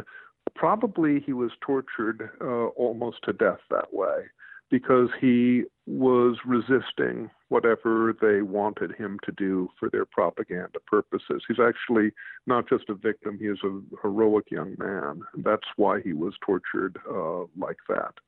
They're not perfect torturers, so they make mistakes every so often. It was an awful mistake for President Trump to utter those words. I'll have to take Kim Jong-un at his word. That was an unforced error. He did not have to say that. He could have left things. He could have left what he'd said up to that point without making a terrible error, and that's, I'm afraid, that's a shame for all of us. That's also a pattern. He said the same thing about Saudi Arabia and Jamal Khashoggi. He said the same thing about Putin and at Helsinki. So clearly, the president of the United States lacks empathy, and that carries over to his foreign policy and diplomacy. And it's just so infuriating. My heart goes out to the Warmbier family because the president used them as props at a State of the Union, State of the Union address last year, and something that was very heartfelt. He actually said all the right things at that point. There was also a North Korean defector that had an amazing story as well. And I thought, okay, all right, maybe we're on the right track here. And then he turns around and does this. It's hard to explain. Well, it's you have to wonder if the president understands the importance of declaratory policy. Because what the president of the United States, what the leader of the free world says in public matters. Right. It becomes part of the logic for a free society's engagement with the outside world. It's not the same thing as, making a deal in Atlantic City with some, mobsters, contractors, or whatever, because you can always take whatever you say back in that. Right. But everything is forever when you're the president of the United States. Everything is always everything that is on the record is there forever, and you can never take it back. So, declaratory policy matters when you're the head of the free world. And I think that that's why over the weekend we saw both the Secretary of State and the National Security Advisor, John Bolton, and Secretary Pompeo struggle with answering the questions about why the president would not assign blame to Kim Jong-un over the Otto Warmbier incident when it was just so obvious. Everyone knows. And John Bolton on the Sunday shows, he struggled. Pompeo had a very contentious interview with USA Today where he was challenged on this. And where they would say, well, the North Korean regime. Do you think that this level of this type of flattery and that's a diplomatic tactic that works? Like, do you think that this is folly, or do you think that there's any merit to what they're trying to do here? Because I know Bolton and Pompeo both know damn well that Kim Jong-un knew about this, and you could see them struggle with it to the point where even Pompeo was visibly angry at USA Today about the line of questioning. From my standpoint, I have never believed it would be possible to get to a mutually agreeable diplomatic settlement of the North Korean nuclear crisis, because the North Korean regime is a revisionist state that doesn't believe in abiding by deals at any point where they see them as being disadvantageous, and denuclearizing is big league disadvantageous for the North Korean regime. So I don't see how we're going to get what we think we want to out of negotiations with North Korea. But that's me. So right. let's say I did think it was possible. The only way that I can imagine it being possible is if you have the top person on the U.S. side talk with the supreme living God on the North Korean side. It'll never be settled by the diplomats at lower levels, because they're all just one-way transmitters for the guy at the top. Right. So if it were ever possible to get an agreement, it would have to be with the guy at the top on the North Korean side. So you were okay. Said, so were you okay with then when Trump decided to have the bilateral talks? Because we hadn't done that in, I don't think, ever, right? No, we'd never done that. In my own opinion, we were woefully unprepared for them. Right.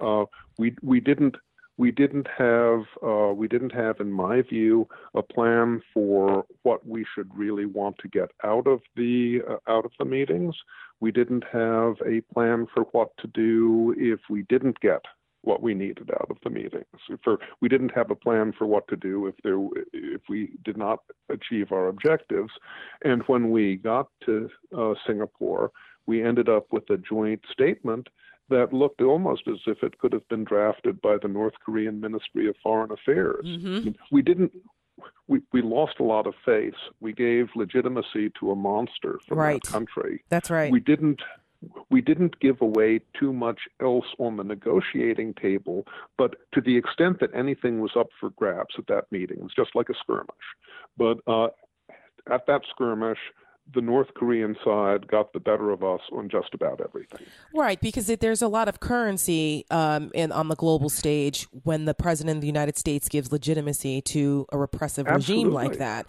It's hard. You can't really quantify that. It's priceless. And that's exactly what we did. On top of the movie trailer type Hollywood's produced video that they it was very strange. And so, which kind of leads me to the other part. President Trump seems to focus on the potential economic prosperity that could come to North Korea. He seems obsessed with this part of it. Do you think that that's even a possible negotiating tactic? Is that going to work? Or do you think that, again, that's just the North Koreans, because they're master manipulators, so they have Trump's number? You think it's just we failed so many times negotiating with them, some people are like, well, we might as well try something different? Or do you think this is just making similar mistakes and they're just kind of waiting us out because they know that they're strategically more patient than we have been in the past, and they're just going to continue on with their program if they don't feel as though they're having enough pressure to stop it? Well, they certainly have a strategy, and it's hardly clear that we have a strategy. And even when a weak actor comes to the table with a strategy, they can sometimes outclass a strong actor who doesn't have a strategy. I mean, that's been the story of the North Korean crisis for 25 years. North Korea started as a poor, isolated little country in Asia without nuclear weapons, and now it's a poor, isolated little country in Asia with nuclear weapons. And that's a diplomatic triumph of a certain sort. I would have said that this Destiny Productions video and the strategic choice we're trying to get North Korea to make about economic modernization, I would have described that as a new mistake that we're making, but definitely a mistake. We have convinced ourselves that it's in the North Korean government's interest to modernize and relinquish nuclear weapons. We haven't convinced the North Korean side that it's in their interest to modernize and relinquish nuclear weapons. All indications that I can see are that the North Korean side thinks it can have its cake and eat it too. They've got an entire approach to economic development now under Kim Jong-un, which is an innovation he came up with, which they call Byungjin, which means kind of simultaneous pursuit of military and economic modernization. And the way that works is they use some of the profits from the marketization, the limited marketization of their economy, and plow those right into more nuclear and missile development. So the more economic development North Korea enjoys, the faster it gets together the arsenal and long-range missiles to threaten our country. Well, that sounds... Go ahead. I'm sorry, go ahead. We haven't convinced them to make the choice. They think they can have both. Well, and they will say, by the way, we'd love to go down your path, but we need you to get rid of all of your sanctions, and then we can become a modern denuclear country. And of course, they won't. And that sounds eerily reminiscent to their benefactors, which is China. China is propping North Korea up. I'm assuming China, also Russia. There has to, how is it if North Korea was so heavily sanctioned? A, were they able to get the nuclear technology? And B, why is it that they're still able to function? Obviously, there's people that are breaking these sanctions and allowing them to function and continue to do business with them. So who are those bad actors? I'm assuming it's China and Russia, but correct me if I'm wrong. Well, I don't think I can correct you. Well, good. And your point is validated by the news reports about this unpublished new UN panel of experts report, which says that that Chinese and Russian actors in particular are violating the sanctions and in the ship-to-ship transfers and in other things to try to weaken the sanctions. And of course, that helps the North Korean war economy in addition to everything else. We don't know as much as we should or need to about the North Korean weapons program. But given what has come out about the Iranian weapons program and this help they got from other countries and from scientists from other countries, I suspect that if we ever get the Pyongyang archives on this thing, we're going to be shocked by how much outside help the North Koreans had in this multi-decade project they've been underway with. So that leads me to my next question about North Korea, and then I want to talk just a little China in our last couple minutes. So what exactly do we know about North Korea's capabilities? The IAEA claims that their facility, one of their facilities, is old and deteriorating, so that's limiting their abilities. But we also don't have inspectors. We haven't in a long time. There's really not a lot of intelligence on the ground. So is North Korea really a threat? Do they have ballistic missiles that can reach the U.S.? Do they have, anything more than just bombs that they can detonate underground? What exactly do we know about their capabilities at this point? Well, please understand that I have no security clearances, so I'm a newspaper reader. Sure. But from a newspaper reader's vantage point, we know that they tested a long-range intercontinental ballistic missile before they went into this peace offensive of no tests in 2018, lasting to right now. Likewise, we know that they tested a thermonuclear, which is to say a hydrogen device, before they went on this seeming peace offensive. By the way, they tell us that they're manufacturing, mass-producing nukes and missiles all the while during this quiet period. Right. We also know that the North Korean government, more than any other government, makes its living off of strategic deception. So back in 2002, under George W. Bush, we found out that there was an additional nuclear development program we hadn't heard about with uranium that had been very well concealed. We have to assume there are multiple facilities and programs that are concealed from the outside world, and not just the big look at me, not over there facility at Yongbyon that we talk about all the time. Right. Depending upon which specialist one talks to, one hears the surmise that the DPRK has from half a dozen nuclear weapons to dozens of nuclear weapons. The real trick, of course, for our homeland security comes at the point where they where they solve the physics and engineering problem of marrying a nuclear device to an intercontinental ballistic missile. Right, getting it here. And I can't tell you how close they are to that or whether they've already fixed that, but we know I think we can take it to the bank that they're quietly working on building a larger and larger arsenal to be able to take the crisis to the next stage when they get out of making nice with us. And it seems to be that Donald Trump only cares about the optics of no testing or no missile testing, not necessarily the substance of whether they're still working on their program or not, because he counts on the fact that most Americans are not following this closely. So it's all a facade, and he keeps focusing in on that.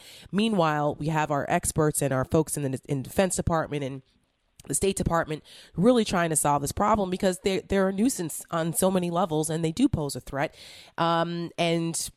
It just seems as though we're at an impasse again. What do you see is next here? What's the next move for the United States to your satisfaction? What would you like to see? My satisfaction. Yeah.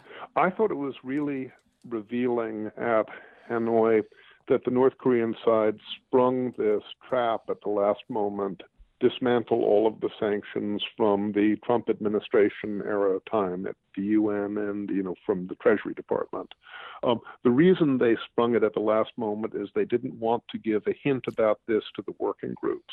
I think maybe the reason they didn't want to bring it up at the working groups is because this would have revealed a vulnerability. It makes me think that the sanctions, leaky as they are, may be seriously hurting the North Korean war economy. They may be spending down their reserves faster than we think. Everything will look normal until suddenly it doesn't. Right. And as long as we can keep economic penalties and pressure on the war economy in North Korea, we stand a chance of protecting the U.S. homeland. But there's much more we should be doing internationally. I mean, diplomatically with other countries, the human rights element. I mean, we don't want to instrumentalize human rights, but this is the biggest human rights nightmare in the world today. Right. There are many other things that we could be doing. And if it happens that we can get a verifiable agreement from North Korea to denuclearize in toto, that would, by the way, require an honest inventory of all their facilities and many other things first. Then, by all means, go ahead with that. But didn't Trump back away? Change of heart. But didn't Trump back away from that before the summit about a complete verifiable the accounting? language has changed. Okay. The language is, so now they're talking about a final full instead of a. Okay. So it would take a complete reversal of the viewpoint of three generations of Kim for the government of North Korea willingly to denuclearize. But sometimes these things do happen. Look at what happened with Gorbachev at the end of the Soviet era. True. I would not put a lot of hope in it, but I wouldn't say it's completely impossible. Well, we shouldn't do anything to reduce our own preparations for our own safety, and we can go ahead and implement a threat reduction program against North Korea that doesn't require permission from North Korean diplomats to meet us at any negotiating table. We can do this ourselves without their help. And I guess basically continue the maximum pressure campaign, because that's what brought them to the table in the first place. So let's not take our foot off their necks in that respect. And even if they don't agree with us, we can erode the power of their defense economy so that it becomes less of a threat in the future, less killing power. Right. And we can do that without their help. We can do that by ourselves. Absolutely. And that leads me to China in our closing minutes here. Like I said earlier, China's role in this is important. And they are, during the six-party talks and everything, China was always an important player in all of this. Yep. But now under Xi Jinping, we have a very interesting dynamic going on with China. So not only you have the whole North Korea mess, we have our own trade mess going on with China, with tariffs and this back and forth with the president. Where are we? A, how badly is this hurting our country? And B, where are we with the talks? What do we need to see on our end to get a good deal with China? Well, as regards North Korea and the trade talks, I'll start with that.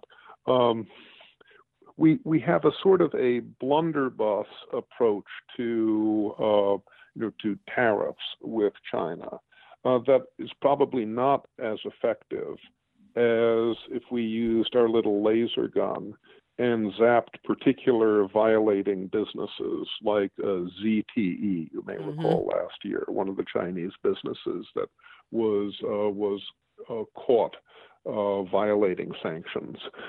We have sufficient power with our secondary financial sanctions through the Treasury Department to be able more or less to put out of business international concerns in China that have significant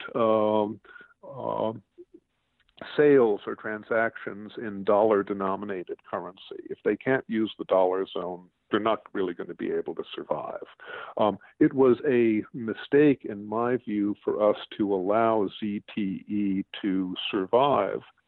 ZTE paid a big financial penalty. This was on the basis of an intervention from Xi Jinping to talk with President Trump and to save, so to speak, the life of that business. That was very fishy. We have much more influence than we seem to appreciate in the judicious use of specific secondary financial sanctions against particular enterprises, rather than big blunderbuss, cross-sectoral tariffs, which they certainly will hurt Chinese businesses, but they also will have repercussions for consumers in the United States because costs get carried on. That's right. And also with those tariffs, a lot of people don't realize it's hurting our farmers, our soybean producers out there in Iowa, steel producers. I don't know what Trump's problem is. He's had a bee in his bonnet about tariffs on certain industries for 30 years. He is the most economically ignorant person to be a billionaire that I can think of. It's nonsensical to me, and we're now caught in the middle of this. The country now. I mean, he could be economically ignorant and bankrupt his businesses as many times as he wants to when it doesn't affect the country. But now he can't just file bankruptcy for with the United States if he makes a mistake here at this level. Do you see a good deal potentially on the table here to get us out of this quagmire with China, or do you think that they're just going to drag this out? Like, what's going to be the breaking point for us to get a good deal? Well, my guess would be that both sides will want to back away from a global trade war, because we know what happens with global trade wars. They don't end well for everybody. Right. That's what led to the Great Depression. A lot of people don't realize that. Exactly. One of the things which has been revealed, and I don't know if this is inadvertently or on the basis of our strategy, but the weakness of the Chinese economy has been revealed in these trade confrontation discussions. And probably the United States has more leverage in this situation than the Chinese economy has, which is not to say that American consumers and producers don't get hurt in a trade war. We know how trade wars work. My guess is that if everybody behaves as sort of rational actors, we'll have something that will be, more or less a settlement in the period ahead of us.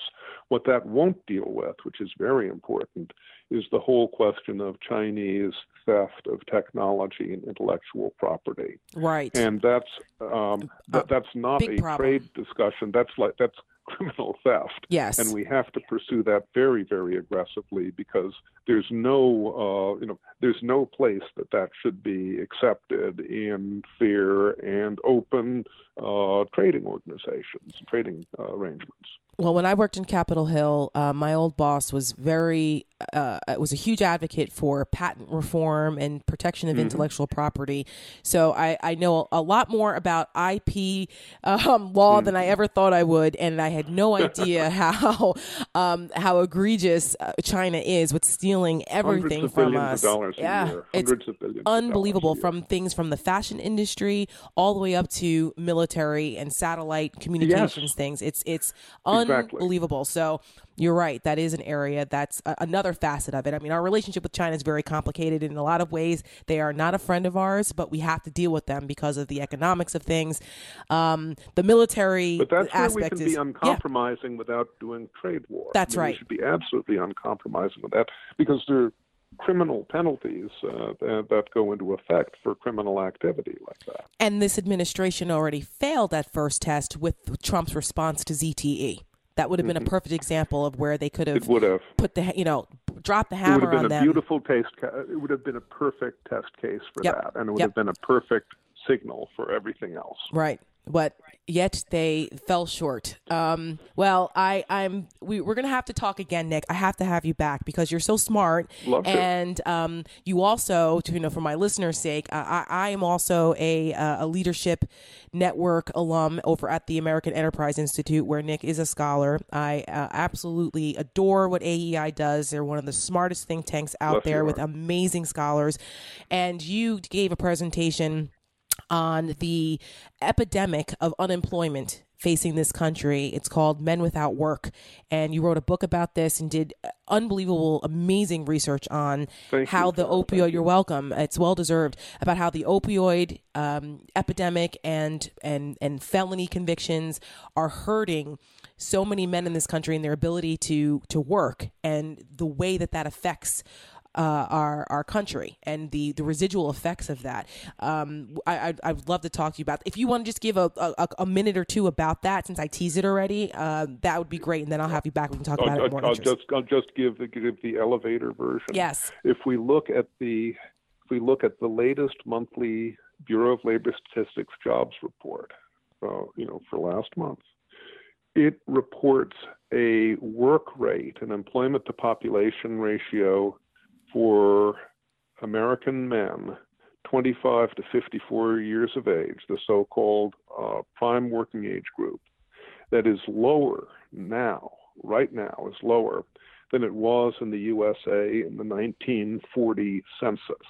And the 1940 census was asking people about their job condition the previous year in 1939, the Great Depression. Right. So our working age male employment problem is Great Depression scale right now, and it's invisible. We aren't paying attention to it. It's hiding in plain sight. And that was, I was floored when sitting there listening to your presentation on this, because you're right. It's not something people talk about, and the factors that contribute to it are pretty eye-opening. And so I encourage people to look it up. I'll have you back. We can talk about some domestic policy next time around. But Nick Eberstadt, AEI political economist and scholar, thank you so much for taking the time out to talk to me on Honestly Speaking today. Thank you for inviting me, Tara. It was a lot of fun for me. Thanks so much, Nick. You've heard plenty of stories about drug cartels. Donald Trump's talking about them. We hear about them in the news all the time. It's all over the place. But the crime ring you've probably never heard of is one of the most dangerous in the world. They are the Mennonite mob. You heard me right, the Mennonites. Now, 99% of them are kind, God-fearing people, but there is one group that has smuggled millions of dollars of narcotics from Mexico to Canada. Wednesdays, 10/9 Central, WGN America, the new TV series Pure. It's based on true events of the Mennonite mob. Now, the show is about Noah Funk, the newly elected Mennonite pastor who is determined to rid his community of the drug cartel. Unfortunately, he finds himself in way over his head, and the good pastor, along with his wife, will do some very bad things, all in the name of protecting their family. Think of Pure as Breaking Bad meets Witness meets Narcos. So get hooked on Pure. Wednesdays, 10/9 Central, only on WGN America. WGN America is available on DirecTV Channel 307 or Dish Channel 239, or check your local cable listings for the channel in your area. That's Pure on WGN America. Big thank you to my two guests this week, Evan McMullin and Nick Eberstadt. They really had great conversations. I so appreciate them. So thank you for listening. You can follow me on social media at Tara Setmayer on Twitter, at honestly_Tara is the podcast Twitter feed. Also on Instagram at the Tara Setmayer. Please tweet me, send me messages. Also on Facebook. I'm going to start doing some more Facebook Lives on my Tara Setmayer public page, so you can look for those as well. There'll be supplements to the podcast. So if you want to ask me questions or make comments about the podcast, please do. And before I go, I have to address this. I forgot to, when I was talking about the hearings with Michael Cohen, I was just so irritated with how Republicans acted. I forgot to bring up the Lynn Patton thing. Who is Lynn Patton? Lynn Patton was the black woman that Mark Meadows stood up like she was on a slave block somewhere on an auction to say that, so she, we have a black woman here who claims Donald Trump isn't racist because she's worked with him for years, to counter Michael Cohen claiming Trump was a racist. I almost fell off my chair when I saw that. I was like, are you kidding me? And it created a huge controversy. I don't know how I forgot that. A huge controversy. And I was very, very straightforward, as I always am, about this on CNN last week. And it made headlines on Mediaite and other places. And where I was like, Lynn Patton is an official at HUD. She's in a pretty powerful position over there. She oversees the housing programs for New York and New Jersey. Very powerful position. What experience does she have doing this? Zero. Zip zero. Who was she before? She was a personal assistant to Eric Trump and then the other Trump kids. And then she was his wedding planner. She helped plan his fucking wedding. Okay? That's who this woman is. And we're supposed to believe that she represents all black people who have been insulted by Donald Trump over the years and years of racist shit that he's done. She's supposed to stand up, and Mark Meadows thought that was a good idea to trot out her as a prop, and she thought that it was fine. Well, of course she did, because she's an attention seeker, and she loves the attention. She was tweeting it out on social media or on Facebook or wherever on social media, previewing that she was going to do this.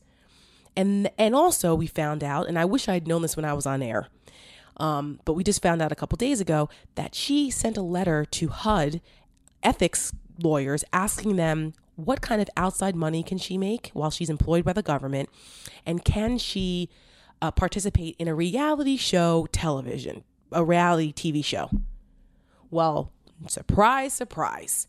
They told her no, thankfully, but just the fact that she would attempt to do this while she's employed by the government. She was given a total gimme job because she was friends with the Trump family. She was their gopher personal assistant wedding planner. And so my clip of saying that made Fox News again. A couple months ago, I was all over Fox News for 5 days because I called to Kanye West a token, which he was. And so this time around, I called Lynn Patton a damn token because that's exactly how she was used. And I don't apologize for that. So she was on Laura Ingram's show, and they showed a clip of me calling her the wedding planner and saying she had no business being in the position she's in, and she looked like a damn fool at the hearing. So she tried to call me a glorified, I think, what did she say? I was a glorified blogger. Never used my name, though. And that fake journalist or some shit like that. Well, I'd like to know where that blog is, because I'm not a blogger. So, honey, if you're going to come for me, at least have accurate information. But do you really want to go there? While my resume speaks for itself, and I tweeted at this, and I said, look, while you were planning Eric Trump's wedding, I was already 20 years in, fighting on the front lines of conservatism with a provable record, provable resume, and I have never inflated my credentials like she did. So let's not really go there, honey, okay? So that's that. So for those who were wondering, that's what happened. And I just find it all quite funny because these Trump people, they're all a bunch of grifters, attention seekers. It's a circus. Anyway, that's it for this week's edition of Honestly Speaking. Thank you again. Follow me on social media, and I'll be back next week. Who knows what's going to happen in this next 7 days. We'll see you next week.